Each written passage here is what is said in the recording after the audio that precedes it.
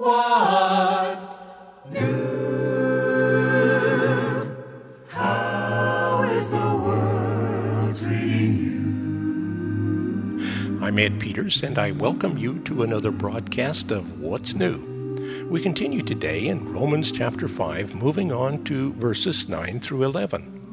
On our previous study, taken from verses 6 through 8, Paul began to explain the love of God, which in verse 5 he lists as one of the benefits of our salvation. Here in verses 9 through 11 he continues his explanation of God's love, and he writes as follows. And since by his blood he did all this for us as sinners, how much more will he do for us now that he has declared us not guilty? Now he will save us from all of God's wrath to come.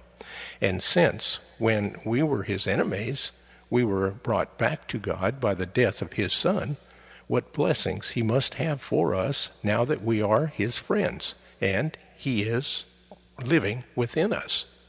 Now we rejoice in our wonderful new relationship with God, all because of what our Lord Jesus Christ has done in dying for our sins, making us friends of God.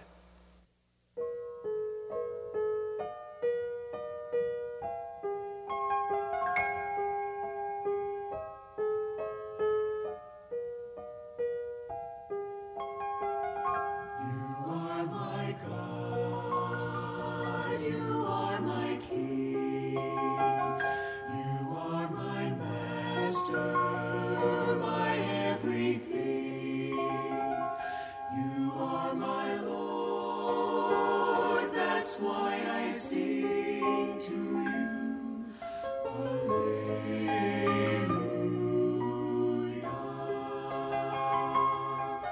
Alleluia.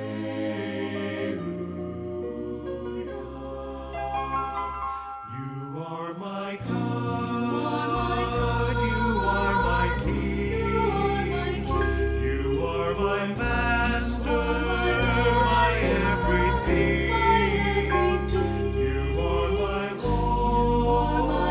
That's why I sing to you, Alleluia, Alleluia,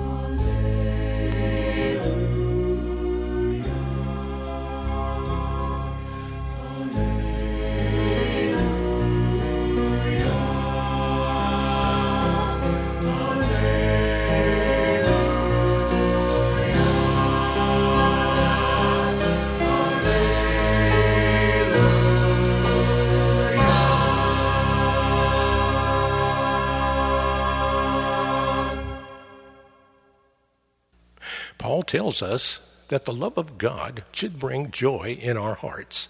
This means that right now, wherever you are, whatever your problems are, you can rejoice in God. Just think of it.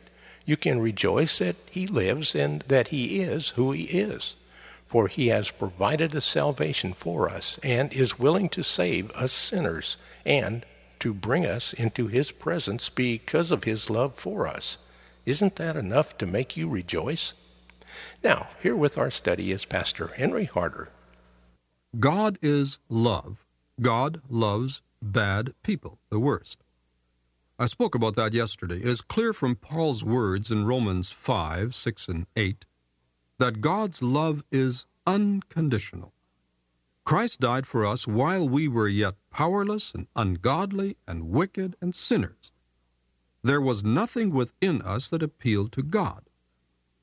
That would be reason enough for Christ to die in our stead. God couldn't say of man, I really think he might be worth saving. Man is the kind of person who nailed Jesus to the cross, dusted off his clothes, and said, well, I'm glad that's done. We've killed him. Good riddance. We're through with him. That's how totally depraved man is. But then from the cross came the words, Father, forgive them. That's unconditional love. God could have summoned legions of angels, but he didn't. He let man do his worst so that he could do his best. God's love is not only unconditional, it is also incomparable. Christ died for us while we were yet sinners. Sin is a terrible thing. This world under sin is haunted by demons and disease and death, graveyards, prisons, mental institutions, violence, misery, hatred, famine, war, and these are all products of sin. And man is hand in glove with it all. When God reacted in incomparable love and sent the Savior, man mocked him, spat on him, scourged him, crowned him with thorns, and jeeringly nailed him to the cross and left him to die in agony. Yet God loved them. His love is incomparable. God's love is unconditional. God's love is incomparable, and it is substitutionary. He died in our place, verses 9 and 10. We are justified by His blood, Paul writes in verse 9. Christ shed His blood for us. That is, He took our place. The shedding of blood in the Bible always stands for death. There are those who say that since the life of the flesh is in the blood, that when Christ shed His blood, He gave His life for us. So we are saved by the life of Christ. He gave His life. We need to imitate His life. But no one was ever saved by imitation, but by impartation. No one is ever saved by living like Jesus did, but by dying with Jesus. It is His substitutionary death that reconciles man to God, not his sinless life. But hear Paul's words in chapter 5, 9 to 11. Since we have now been justified by His blood, how much more shall we be saved from God's wrath through Him? For if when we were God's enemies we were reconciled to Him through the death of His Son, how much more, having been reconciled, shall we be saved through His life?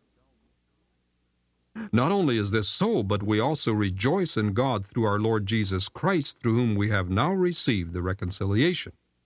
So far the Scripture. When Paul wrote that we are being saved through His life, he was referring to the resurrection life of Jesus. When we believe and receive Him, we also receive His resurrection, eternity-type life. That life of Christ in us will never be taken away. It is that keeps us saved. The initial act, the justification, was by His death, but it's His life within us that keeps us justified. So we are saved by His post-resurrection life. Then while we were once looked upon by God as enemies, now by Christ we have been reconciled. Reconciliation means to reverse an unfavorable relationship between persons. Before Christ, man was facing away from God in the opposite direction. He was estranged. He was an enemy of God. In a sense, God never faced the other way. He did not turn His back on man. His arms were always outstretched. God's abhorrence of sin made Him an enemy of sin, but a lover of sinners. But Christ turned man around. That's reconciliation. Christ accomplished it. He was the reconciler, and we the objects of reconciliation. So God no longer looks on us as enemies. Now, in another sense, of course, we forced God to look upon us as enemies. In one sense, God too turned around, since He could not look upon sin. But God always loved the person. God has the ability to separate the sin from the person. That enables Him to love the sinner but hate the sin. His arms were always outstretched to the sinner, but never to the sin. When the sin question was settled by Christ, then the sinner turned, and God and man were reconciled. Paul began this section with peace, a product of justification. When we receive the life of Christ, we are reconciled to God. The enmity is gone. The estrangement is gone. There is peace.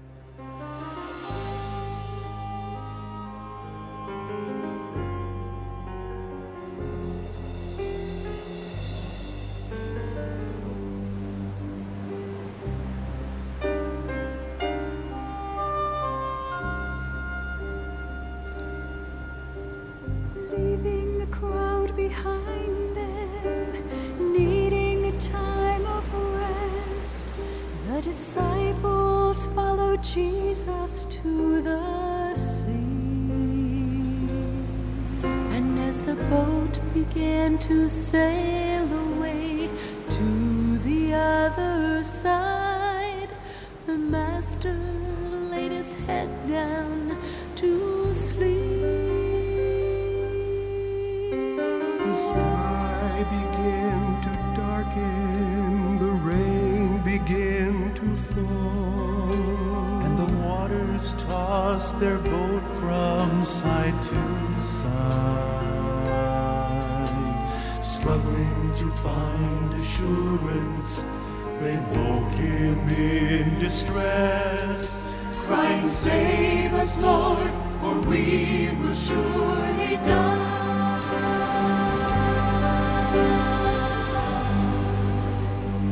He said, "Peace, be still," and the winds and waves were calmed by his voice. He said, "Peace, be still," and the miracle began by the power of his command. Peace, be still.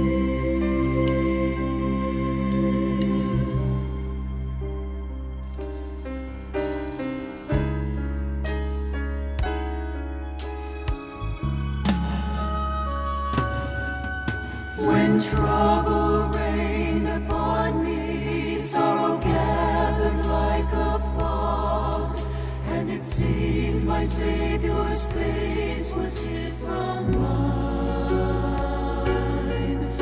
My heavy heart was full of doubt, shaken by the storm.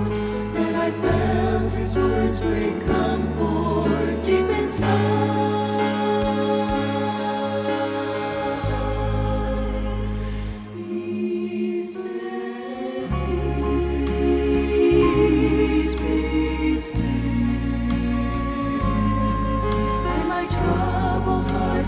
Calm by his voice, he said, "Peace,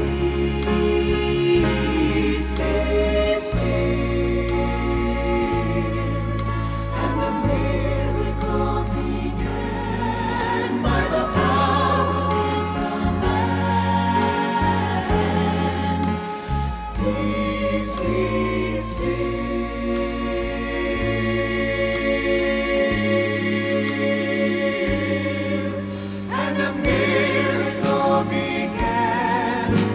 The power of his command.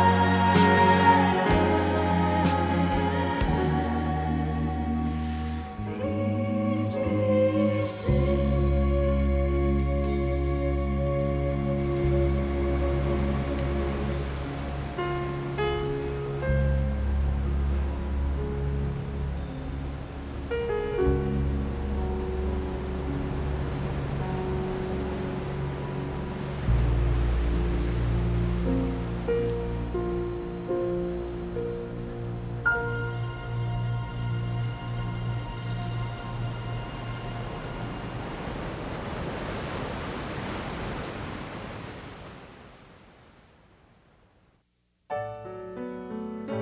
What's New is a radio production of Creative Encounters. Our mailing address is Post Office Box 848, Shafter, California, 93263, USA.